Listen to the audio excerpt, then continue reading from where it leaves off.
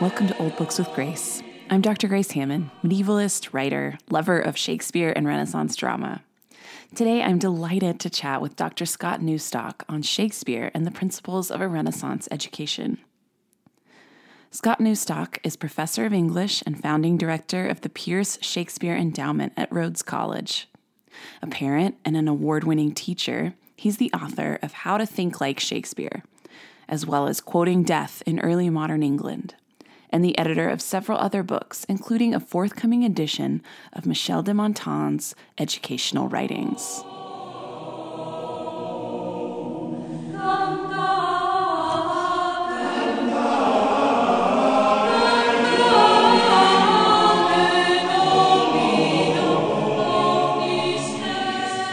Welcome, Dr. Newstok. I'm so excited that you're here on Old Books with Grace. Thank you. It's great to be here. So I ask everyone who comes on the podcast 2 questions. And the first is, what is your favorite book or author from more than 50 years ago and why? And I know this will be hard for you, but give it your best shot. I'm actually a big fan of Willa Cather, and I've loved reading her work since I was first introduced to My Antonia in 8th grade, and then went on to read all of her novels over the course of my college career, and I really love her novel, The Professor's House. I think that's probably the one that I would pick. That is a great answer, and also I just read The Professor's House. Oh, really? 2 months ago for the first time. Yes, it's an extraordinary book. You know that, yeah. What did you like about it? Gosh, I feel like I need to reread it, honestly, because it was one of those books where there's a very elusive quality about it. Mm-hmm. And you read it, and the characters themselves are so interesting, which it, of course, is Willa Cather has a way with drawing out these people in a very in that elusive way, right? Mm-hmm. And so I kept feeling like I'm going to need to read this again to pick up on everything that's going on kind of underneath the surface. Yeah, she's really subtle. I think she's got incredible artistry, and I think it's invisible to you in a really fantastic way. And I think that made a lot of people underestimate her during her lifetime. She was often pegged as a regional writer or someone that wasn't as sophisticated as her modernist cohort, but it's very clear that she knows what she's doing, and that's just an extraordinary novel. Mm-hmm. No, and I totally agree, and I think my favorite of hers is Death Comes for the Archbishop. Mm-hmm. And I'm originally from Arizona, and the way that she writes about the Southwest, that was the first time actually that I had read a writer writing about the Southwest, same in The Professor's House, mm-hmm. That I said, oh, they get the beauty of it. It's a hard mm-hmm. beauty to capture, and she does. And that blew me away. So no, I agree. That's another favorite, but it is exquisite how she's able to capture that landscape, and hard beauty is the right phrase for it. And it's the same for her Nebraska novels, and it's the same for everything that she writes. Yes. Great answer. So then second, which literary character do you most identify with and why? That I have a harder time answering that. I think it changes over time. You know, this last fall, my family was in Spain. I was on a Fulbright there studying Orson Welles, and we listened to Don Quixote as we were traveling around the country. Amazing. Audiobook. And it was great fun, and it was a wonderful reader and a good translation. And we almost had to pull the car over a few times when we would be almost weeping with laughter at some of the interactions between Quixote and Sancho Panza. And I think my kids probably think I'm a Quixote character in terms of being a little bit uptight and full of myself, and also someone who's prone to go on strange quests and adventures that don't always succeed, but are pretty fun to do along the way. So I suspect that might be a currently accurate identification for me. So do you find yourself tilting at windmills fairly often? Yeah. I think more than I would care to admit. I think that's probably the case. So yeah. Don Quixote, I read it and I didn't appreciate it at the time. I read it when I was in this history of the novel course in my master's degree, and then I had to reread it for a different course only a semester later, and I liked it so much more the second time. And I don't know why that was, but it took some time to grow on me, and it's wonderful. Yeah. It's really funny, and oddly self-aware and self-conscious, especially the second volume, the second novel that is referring to its own predecessor and its own competing sequels. So, but the kids really love the kind of stern voice when Quixote would start to lecture Sancho Panza and would intone, "You should know, Sancho, that such and such." And I think they identify that with the teacherly parent voice. So, but they also like to poke fun at it, just as Sancho Panza pokes through all of Quixote's pretensions. So, it was a great read. Yeah, it's such a good rapport between Sancho Panza and Don Quixote. Oh, that's one of the joys of that novel. Absolutely right. It is just a lovely relationship that they have. Very, very poignant and hilarious at moments too. Yes. So you've written this wonderful book that I really enjoyed called How to Think Like Shakespeare, Lessons from a Renaissance Education. But I thought before we talked about your book that we might talk about the man himself for those listeners whose English class days are far behind them. And of course, everyone knows who Shakespeare is, but it's always good to have a little refresher on the shape of his life and when he was living and his context. And plus, his birthday is this month. So I feel like we owe him a little bit of homage right now. So do you think you could give us a brief overview of Shakespeare and his life and his context? Sure. So you're mentioning the birthday. The day we traditionally celebrate as Shakespeare's birthday is April 23rd. We're not 100% certain that that's the day he was born, but it is the day he died. So there would be a great symmetry if that were the case. And we do know that he was baptized on April 26th, 1564. So we can speculate that he was born a few days before that. So that's a convenient echo or symmetry if he was born on April 23rd and then died on that same day. And it's also the date of the patron saint of England, St. George. So that's a convenient a convenient coincidence too. Yes. And it's since become celebrated by UNESCO as World Book Day. And because a number of authors are born that day or died that day, and including the author of the Quixote, including Cervantes, though on a different calendar. So they actually are they die on the same date, but they're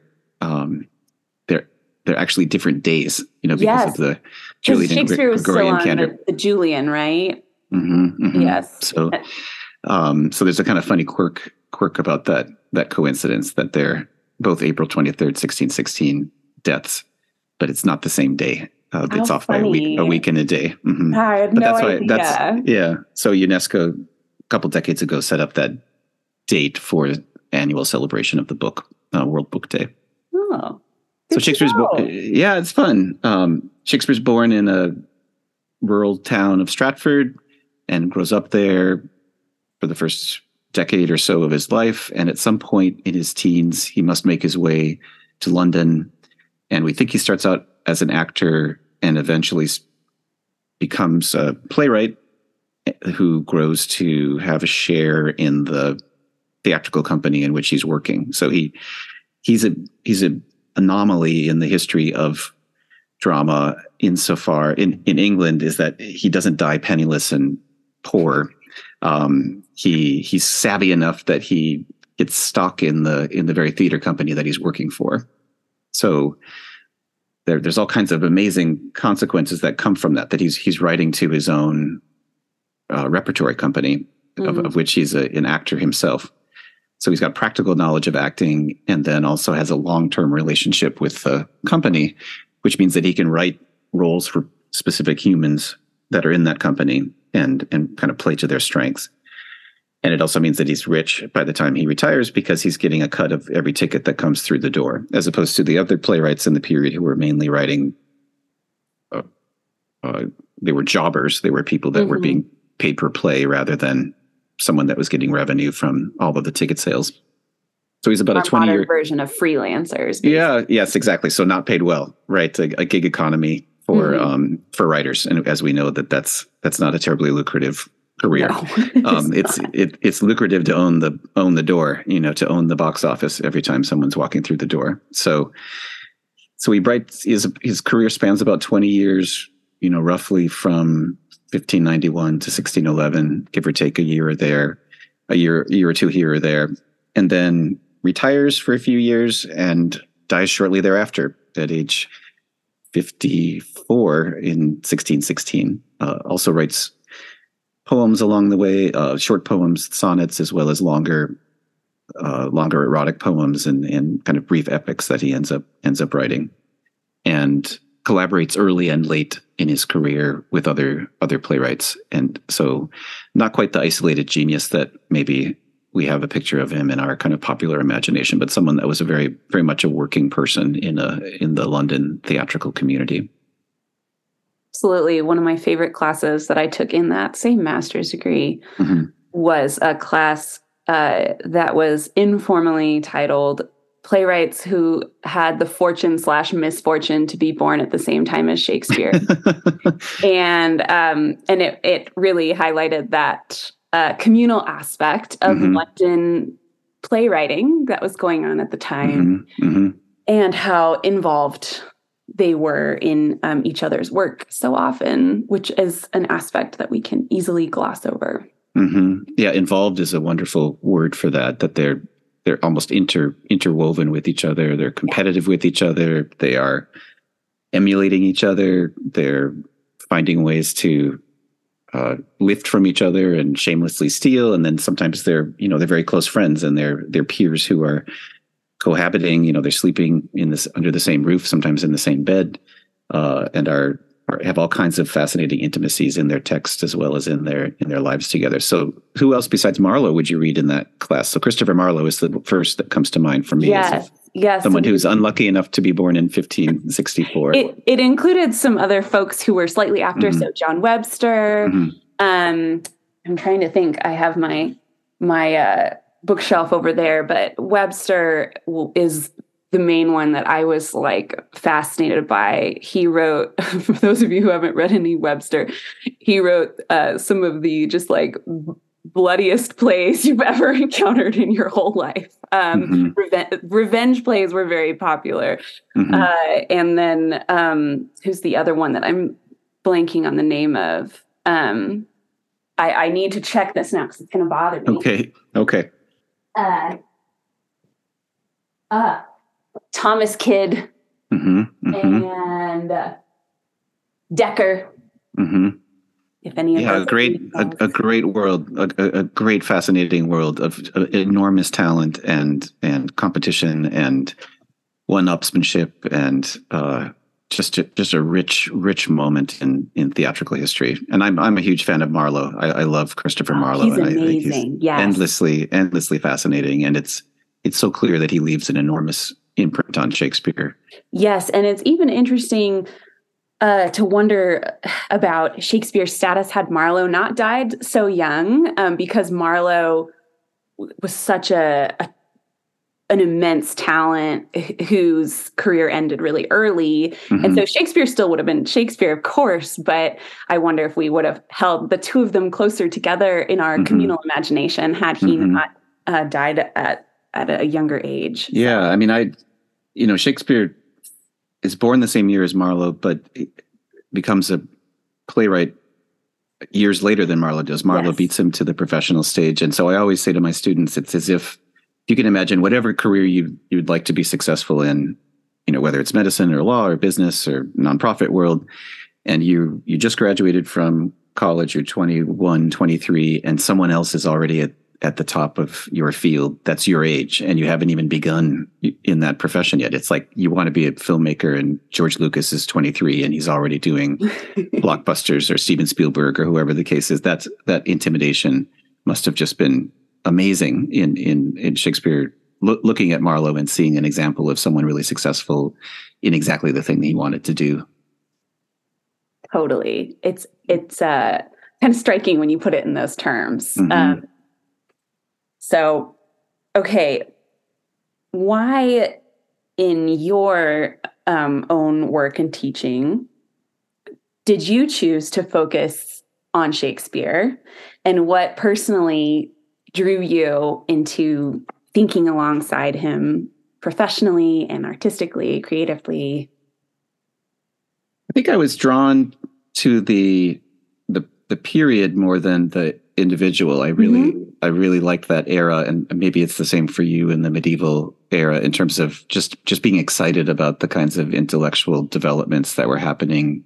Absolutely. In roughly that 100 or 150 year window, and Shakespeare's one of many figures in that long era, and tends to be a focus of teaching, just like I'm sure in the medieval world that you have kind of Chaucer stands out in that Absolutely. way as being the bread and butter of the teaching.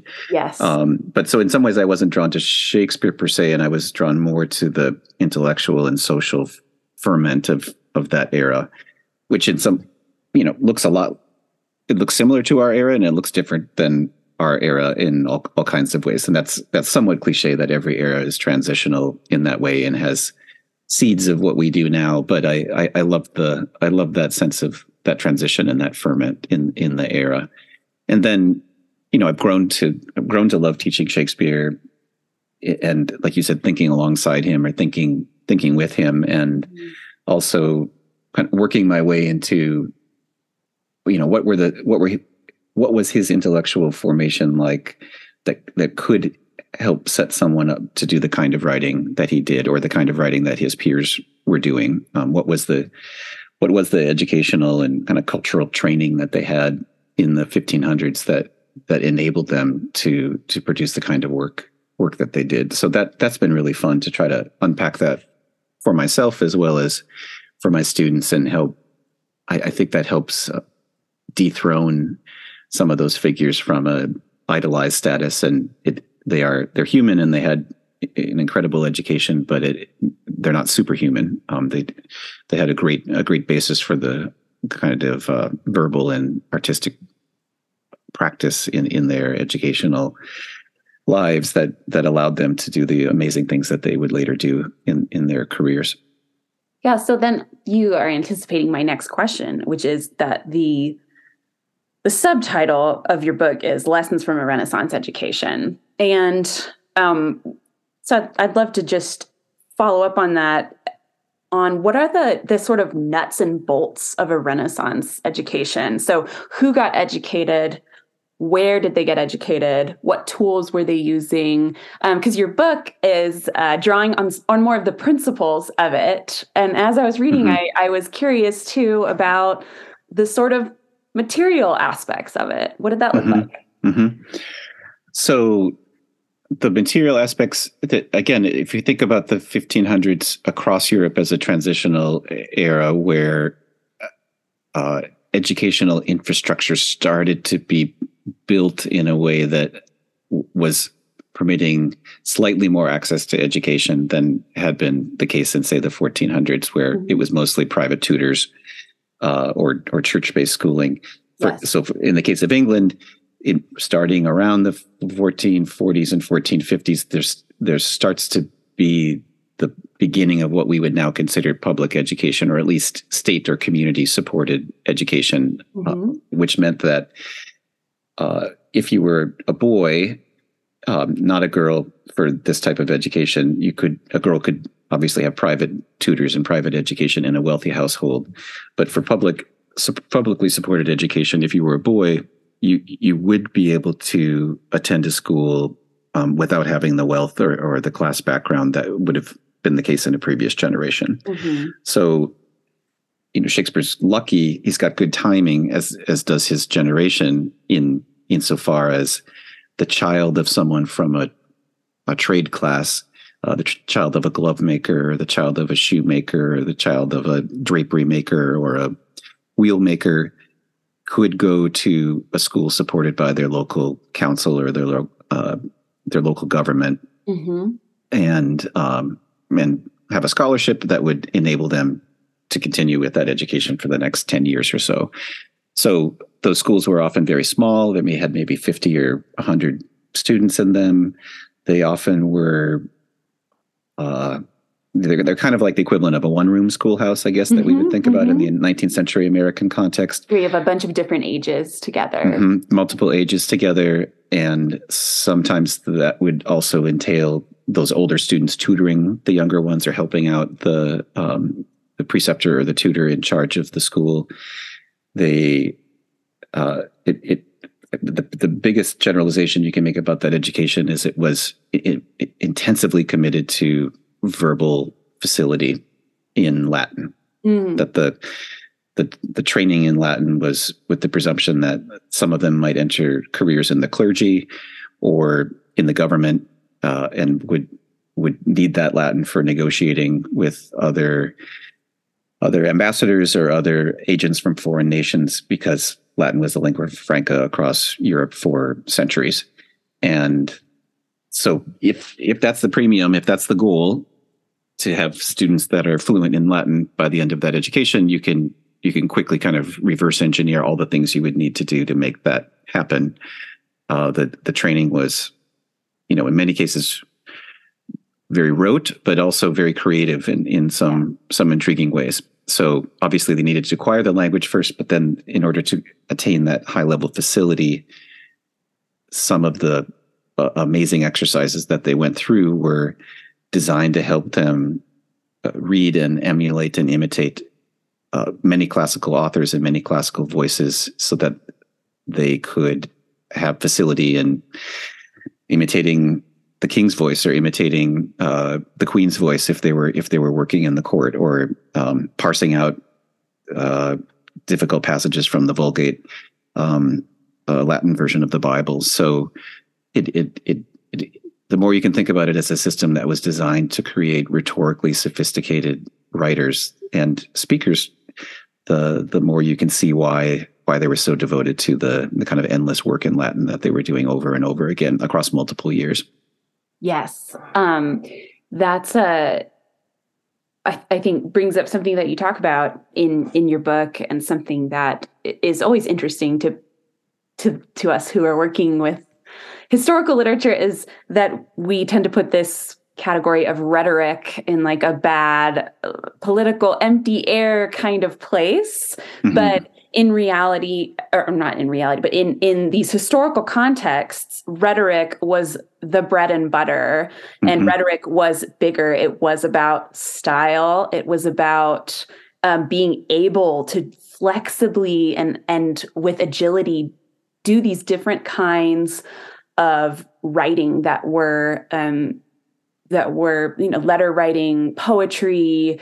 It was all about context. Rhetoric was totally related to context, and we've kind of given that word a bad name, but it's been unfairly tarred, so to speak. Oh, absolutely. It comes up as a lot as you think about this whole idea of thinking like Shakespeare. A big part of that is thinking about rhetoric.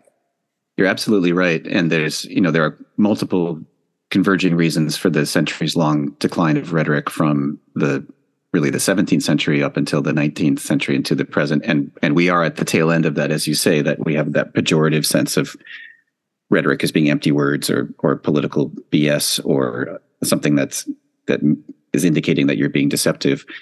But it's interesting because even in the positive sense that we have of rhetoric today, we tend to reduce it to various schemes and tropes or various ways of turning language, which becomes tedious in its own way because it's a catalog of 400 different ways of turning language, right? And or even, like a very cool kind of manipulation, like right, it's like at its but best, it's still heavily manipulative. Is that's how right. we have to conceive of it.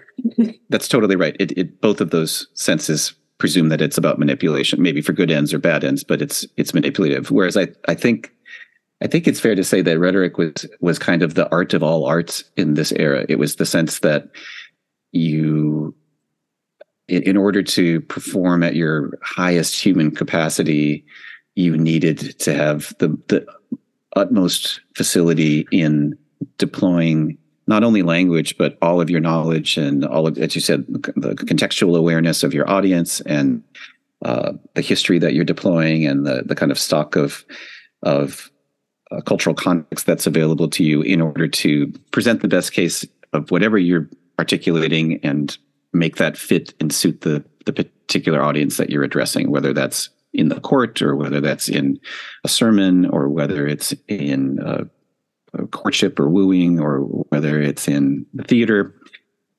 The ideal of that model of rhetoric was something more akin to, I like the phrase, it's almost like the fabric of thought itself. That it's almost like the way we think about DNA today as being the fabric of who we are. I think for thousands of years, rhetoric was considered as we're speaking beings, and so what can we do to best master the capacity for speech and adjust it for every potential unknown circumstance in the future. So you're right, an enormously larger scope of thinking of what rhetoric means compared to either a dismissive phrase or, like you said, good forms of manipulation. Right. I like the DNA reference. I had not thought of it that way before, but I think that's a really good way of conceptualizing the relationship between rhetoric and speaking or writing, is that it's actually inextricable from the shape that it comes out in.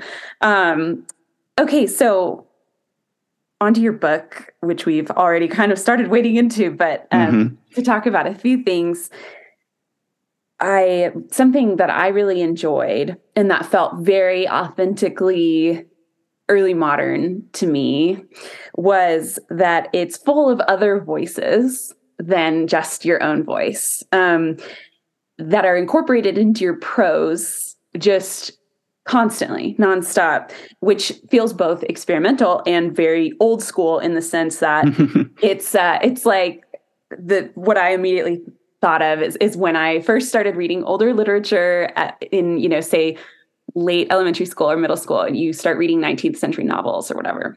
And they incorporate all these quotes from the past into their novel without citing them. And of course, you cite them, but it's that same free flow where there's a conversation going on that you aren't even necessarily aware of all the time. And you're just, in your book, you're making that apparent, that there's this conversation that is constantly ongoing. And that this turns out to be one of the most important parts of your book, that thinking isn't solitary or individual, but that it's actually very communal, even when it's only happening by yourself. It's still communal. So the mind is populated by what it has read and encountered. So I'd love to hear your thoughts on how maybe we can develop a more communal way of thinking about thinking in our very individualistic society. If you could talk more about that, because you do talk about that a lot in the book. Right. You're absolutely right. And conversation is a word that comes up there's a chapter titled Conversation, but it is the premise of the book. And you're right, the very structure of how it was composed was in that spirit of trying to incorporate or maybe orchestrate as many voices as possible and allow those voices to speak through the book. I think we all are inevitably in a kind of the long shadow of 19th century Romanticism, which does have that vision of artistic creation being solitary, or at least the inspiration being solitary. Yes. And that is just not the way this era thought, or frankly, the medieval era. It's not the way most of human history has thought about inspiration. It's been something much more akin to, I engage with the past in order to become familiar with it and internalize it. And then I articulate something new that emerges from that conversation with the past, rather than I'm making up something from scratch. Right. So, one word I like to pull on that I think really helps crystallize that notion is a word that's from the long rhetorical tradition of how you compose something or how you compose a speech. And the first stage in that, in the Latin version of that process, is inventio or inventio, which gives us two English words, one being inventory and one being invention.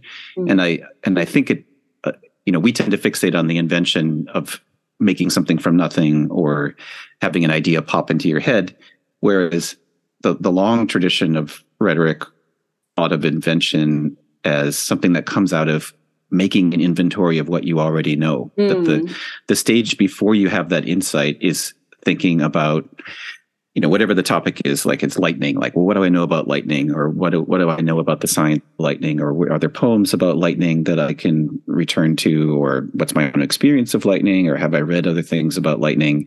And then that allows me to articulate something new for this moment based on what I already know. And so in some senses, if you think about it along the lines of it, making an inventory allows you to make an invention rather than those two things being somehow separate. Or, I think we have a tendency to think, well, making an inventory is you're just stocking up stuff from the past and you're not making anything new.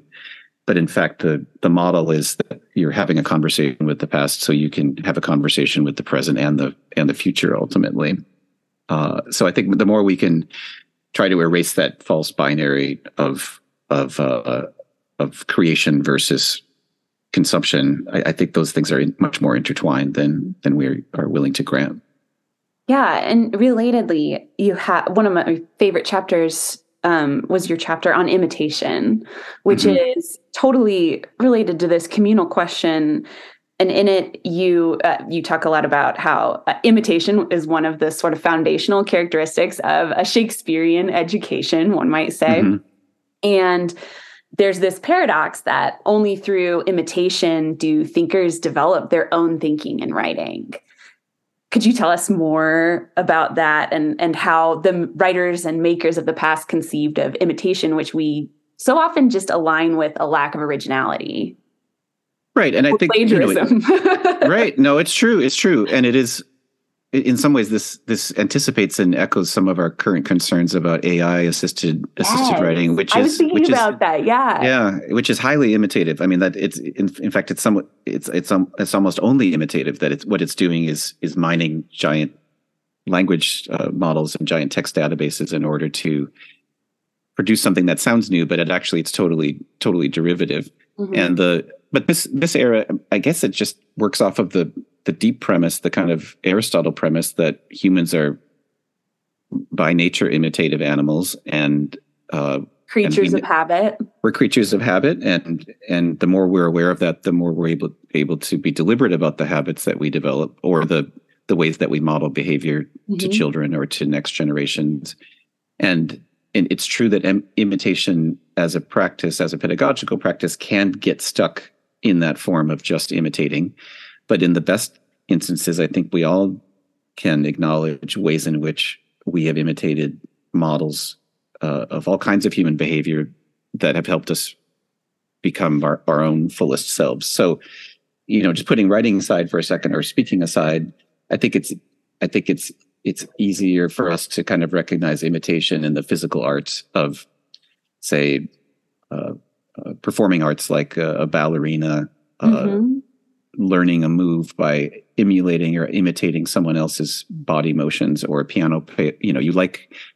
You're playing the piano and you really admire this particular pianist, and you try to sound like them in order to eventually sound like yourself. You're trying to figure out how they made that sound and how you could make that sound. Or even on a more basic familiar level, you love this particular athlete and you love the way she shoots the basketball, and you practice trying to shoot the basketball that way, and you try to imitate someone else. And eventually a kind of wonderful transition happens where you incorporate those moves into your own repertory of things that you can do. And then those are Grace's moves.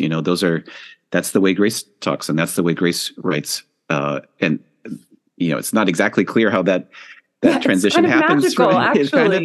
It kind of is magical. And it's hard to know how to teach that evolution, but I think it is clear. You see all the time examples of writers and musicians and visual artists who had, frankly, derivative early stages in their career where they were on purpose trying to sound like, or write like, or paint like, or move like the people they admired. And then something almost alchemical happens, and they're able to synthesize all of that and make those repertory of moves their own. Yes, while still holding on to that, those are their roots, and that's what it's emerging out of, like a plant, right? It is like a plant. I'm really fascinated by this idea because I feel like there's this. Everyone wants to be original, especially in this age of social media and in like what's new, what's fresh. Like novelty is valued above all things. And so then we often don't give people space. I think especially older people, grown-ups, to go through this phase of imitation and being derivative of something. This actually really valuable and unskippable phase of doing these things. And I think it's interesting that we know this is how people learn because we watch, I know you're a parent, I'm a parent. You watch your kid acquire language and they start saying things you say. And it's really funny because you're like, oh my gosh, I'm hearing my own words come out of my child's mouth as they are developing their own way of communication. But then we think somehow that we will eventually leave that stage behind in full. And I think that's what I'm interested in, that never truly happens, that it's always going to be there in us to some extent, but that it becomes also something else. That there's that fascinating tension there that I think is actually really beautiful in a sense, that it becomes its own thing and it also never quite leaves us. I like that. One metaphor that gets used in this era is something like incorporation or ingestion, that you're taking something within you. I mean, in the crude form, it's almost like cannibalism, that you're ingesting somebody else, or you're incorporating them in the literal sense. But there is also that sense of the good form of ingestion, that it's sustaining. It becomes a part of you. You transform it. It's nourishing, and you have gratitude for it, and you respect it, and it's not alien to you, but it's something that you need to feed on regularly, and it's not like you eat at some point and then you never eat again, but it's a regular habit or a regular practice. And I think we also have the sense of when ingestion does not go well. Michel de Montaigne talks about this, like it's a bad example of a student if they ingest their readings and then they regurgitate them, if they kind of spit them out for the exam. Right. And they have undigested, unnourishable. I mean, absolutely. Yeah. Yeah. And I think I've heard students say that explicitly in talking about how they don't like, current models of testing where I just memorized it and I just regurgitated it for the exam, but I never really remembered it. And so I think that's a pretty powerful image for the bad form of this, and also a powerful image for the good form of it. That there's something, again, magical, you said, or alchemical or transformative that happens somewhere along the way. The other image that Montaigne likes, which is a very old image, he's borrowing it from generations of writers before him, appropriately, is the image of the bee going from flower to flower and gathering pollen, and then eventually somehow transforming that into honey. And that he says that's the model for what a good student does. And at one level, it's derivative and it's just pulling things from other people. And then at some level, it turns into something new. And he's also a little naive about how bees work. Like, no bee is solitary, that's a very collective activity. But it is intriguing to just think about that the way that the things that we absorb or the things that we take in become a part of us. And it's an ongoing process, as you said. Yeah. And I think something that we don't think about as much sometimes is that we are letting what we're taking in change us.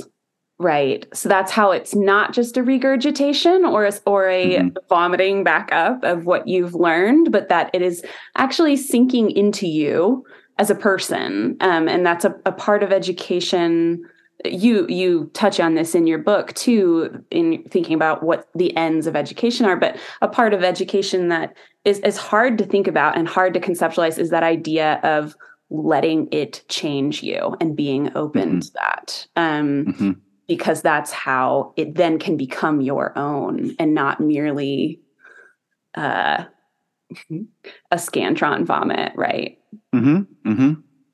Yeah, and that's I think, that's threatening, and it's destabilizing if you're intimidated by that. Understandably, in some ways, it's a lot easier just to do the regurgitation, and to go through the motions of what I need to do to pass this exam, so I can do the next exam, so I can graduate to the next class, so I can take the next exam, but it becomes it turns into the means overtake the ends. That I'm doing this stuff, and eventually I'm doing it. I seem to be doing it just to keep on doing it, and to getting to the next level, almost like you're in a video game or something, but you're not. There's not actually an ultimate end of, as you said, to be transformed or to be changed yourself. It's like, this is something that's separate from me. It's something I have to deal with, and it's something that I have to work through, but it's not working through me. It would be a way to think of it. Yes. So something else that you discuss is the idea of a common stock of knowledge, which is, of course, an ancient idea, this drawing upon a well of knowledge that then there are specialists or teachers, or what people in the past would have called a schoolmaster, a master or a magister. And today, and this has been happening for a while now, this is not a new concept, but we're at like a sort of peak of it. All the thinkers like Hannah Arendt talks about it in the last century, but we often get confused between an idea of authority and authoritarianism. We're really worried about authoritarianism, so we avoid authority or like an authoritative position. And this is a really hard question and a hard distinction. So what's the difference between those things, and how can that difference instruct us as we're learning to think? Yeah, the Arendt meditations on the difference between authority and authoritarianism, or even just the general sense of tradition, are amazingly powerful and shape my thought in all kinds of ways that I probably don't even realize, but I really am grateful for. I mean, I think she does think that we make a mistaken conflation of those two categories. Like obviously, we don't believe in political authoritarianism, but we mistakenly transfer that resistance to authoritarianism into being resistant to any authority. Yes. Or someone, maybe a better way to put it would be someone who's authoritative, that they've earned the right to be considered authoritative through their I'd like to use the language of craft in the book, and through their immersion in the craft of what they're doing. Yes. And it I think we've kind of overcorrected and developed an unhelpfully reflexive sense that that all authoritative knowledge is somehow oppressive, or it's somehow elitist or exclusionary, as opposed to, this person's authoritative in doing this thing. They're not authoritative in everything. They, maybe they know how to, cook in a particular way that's authoritative, but they're not a great basketball player. Or maybe they know how to write in a certain way that's authoritative, that works for them in this discipline, but not in others. And so I think I as I was drafting the book, I really kept on coming back to that notion of the craft workshop as being, I think, a better analog for how learning and development happens in the best circumstances. And again, I think just because of the physical aspect of thinking about a craft workshop, it's easier for us to say, oh, this person knows how to do pottery and I don't, and I'm entrusting myself to their authority to help me learn the material and how to work with the material and how other people have worked with this material before, so that way I can accrue some of that authority myself. But it's not, in some ways, the craft model is helpful because it externalizes the thing being worked on. Yeah. Sorry, which is different when you're talking about a brain or a mind, right? That there's somebody who's more authoritative than you in a matter of the mind feels a lot more like a slippery slope sometimes. It does. I think you're right. it's more intimidating, and it does feel like it risks some of what gives us pause about dogmatism. But the craft model helps me just because it's, the object is external to both the teacher and the student, or both the master and the apprentice. Like again, just to play off of the pottery, like the clay has always been worked in this way. And there are things that people have learned over time about working that clay. And someone happens to know a lot of that because they've been working with that material and they've been learning from other people, and they can help you find ways to shape that material. But it's not about something that's innate in the teacher. It's something that they're transmitting or transmuting. They're transmitting it to you. They're handing on the tradition to you. Yes. But they're not the first person or the last person to have worked with that material. They're kind of a conduit for something that preceded them, and something that they hope will follow them, whether through you or whether through someone else. So, but yeah, I think you're right to be. Our hesitation is it's easier to externalize it as a physical object in a workshop, in a craft workshop, and it becomes more delicate when we're talking about the mind. Yeah. But I think that the craft workshop is a really good way of thinking about it, because you apply that and you think about that. And if you would all of us at some point have hopefully in our lives had the pleasure of having a really good teacher, and we can recognize the authority that teacher has. And it might not be like authority, again, another word like rhetoric that has that unfortunate connotations of somebody who's foreboding and strict, or something to that effect. And sometimes people with authority are that way, but a lot of times the authority, I like your idea of the conduit, right? Where it's something that you're receiving from them, and you give them the respect of your attention, of your deep attention.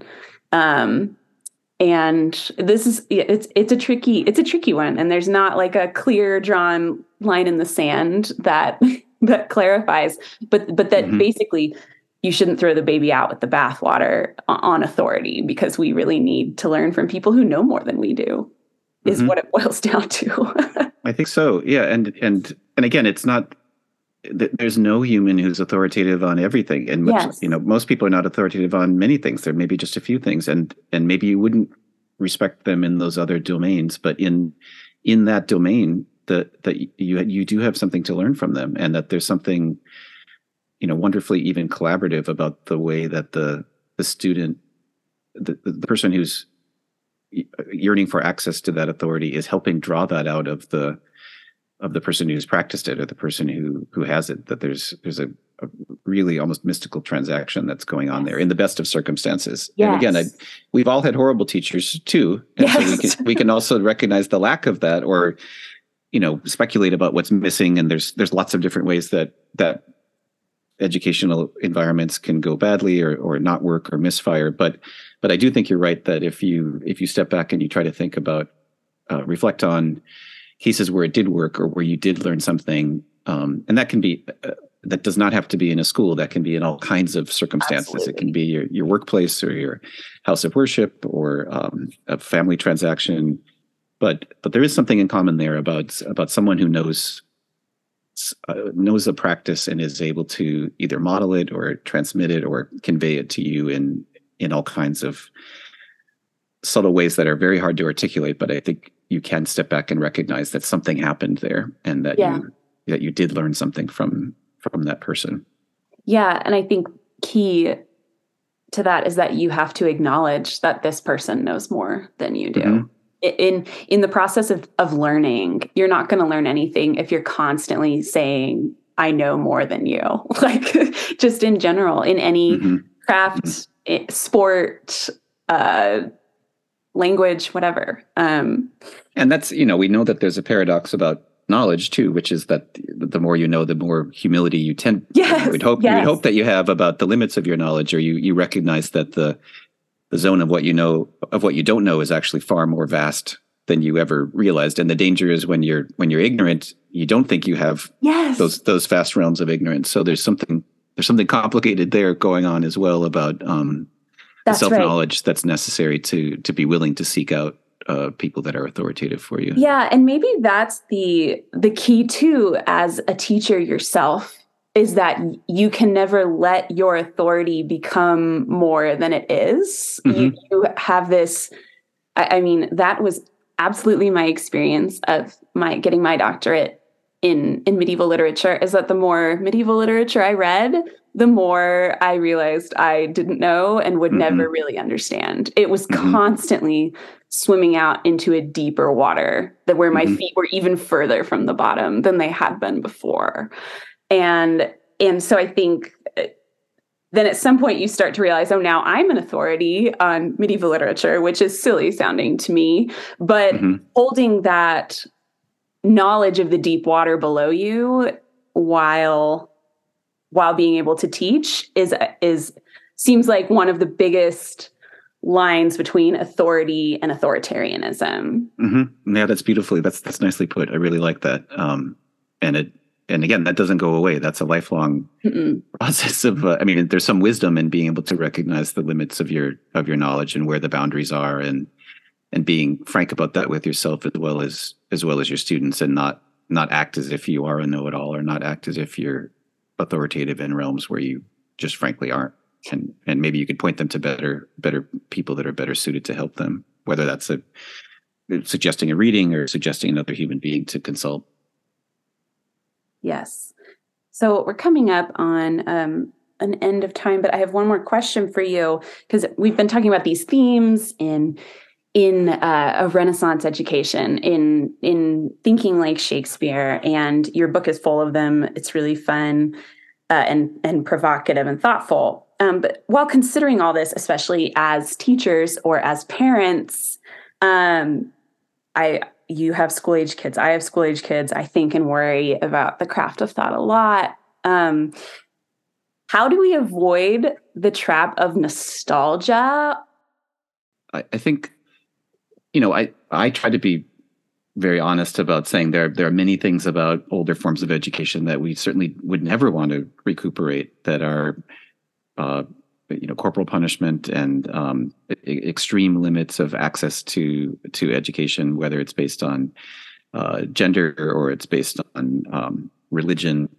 So there's, I hope I'm not over idealizing or presenting a rosy picture of humanist education, but I do think that what I was trying to do in the book was to reflect on what I loved about my own education, what I found frustrating about my kids' current education, and things that clearly worked for Shakespeare's generation and other generations of writers, and could still be recuperable today. And I think as I started to do that, it became more and more clear, like, wow, this is really weird that we've thrown the baby out with the bathwater because we think that imitation's bad. So what is actually helpful about imitation? And obviously being aware of its limits, but trying to step back and say, well, there had to have been good things about that, because it just worked for a really long time. And, there had to have been good things about being in a room together that people who are kind of techno utopians don't want to hear. And there had to have been good things about dealing with a multi-generational classroom and dealing with adults who knew something about a topic. So again, I'm very careful about not trying to be perceived to even fall in the trap of I didn't think you were. No, I know, but I am self-conscious about it, because it's very easy to, that sounds exactly like what a Shakespeare professor would say, or sounds exactly like what a medievalist would say. Yes. And I'm not claiming that it's a fallen golden age, but I do think that there are some helpful continuities between some of the insights that earlier eras of teaching have had, that could be a corrective to some things that I think we've kind of willingly forgotten or absentmindedly forgotten today. So, but it does give me hope to look at, as I think your point about just remembering good teachers that we've had, it does give me hope that there's something innate about the desire in humans to transmit things that they care about. Yes.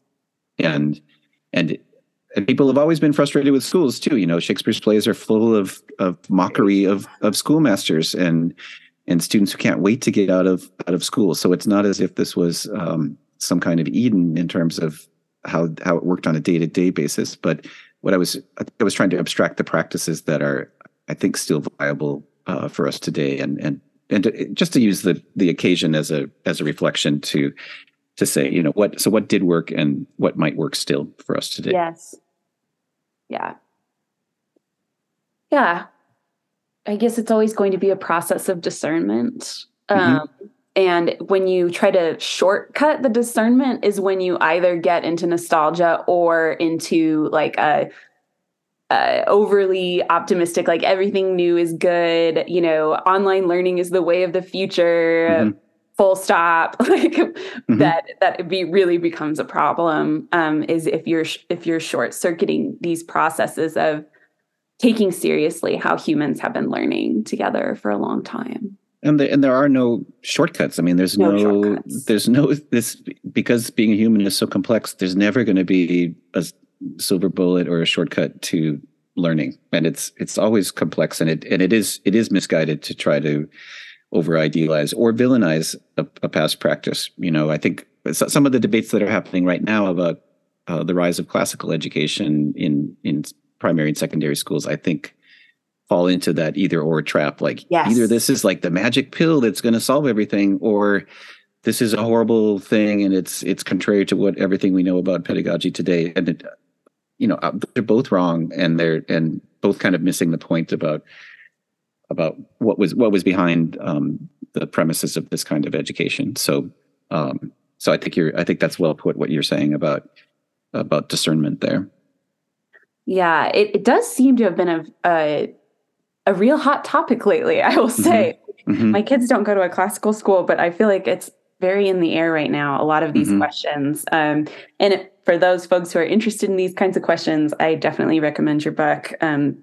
There's a lot that we haven't had time to touch on that is, I think, I just want to say too, in conclusion, I've talked a lot, and you've talked too, about thinking as a teacher, thinking as a parent, but I think even more so, it's a lot about thinking about how you as a person want to keep learning and thinking and growing, and how that happens even outside of a schoolroom. A lot of these things that you discuss in your book are things that we need socially, flexibility of thought, and a return to communal ways of thinking together, and even when we disagree with one another. And so, and throughout our lives, not just for 16 years of or 12 years of our lives. Right. But that's really right. These are very much, I think that's why your note on it's how to think like Shakespeare, it's thinking doesn't leave, and if it does, then we're in big trouble. Yes, we are. Well, thank you so much. Last thing, where can folks find you online if they are interested in learning more about what you're up to? Sure. So I teach at Rhodes College in Memphis, and so I have a faculty profile there. And then I also have my own personal website, which is my name, Scott Newstok. And you can Google it, and it'll come up right away there.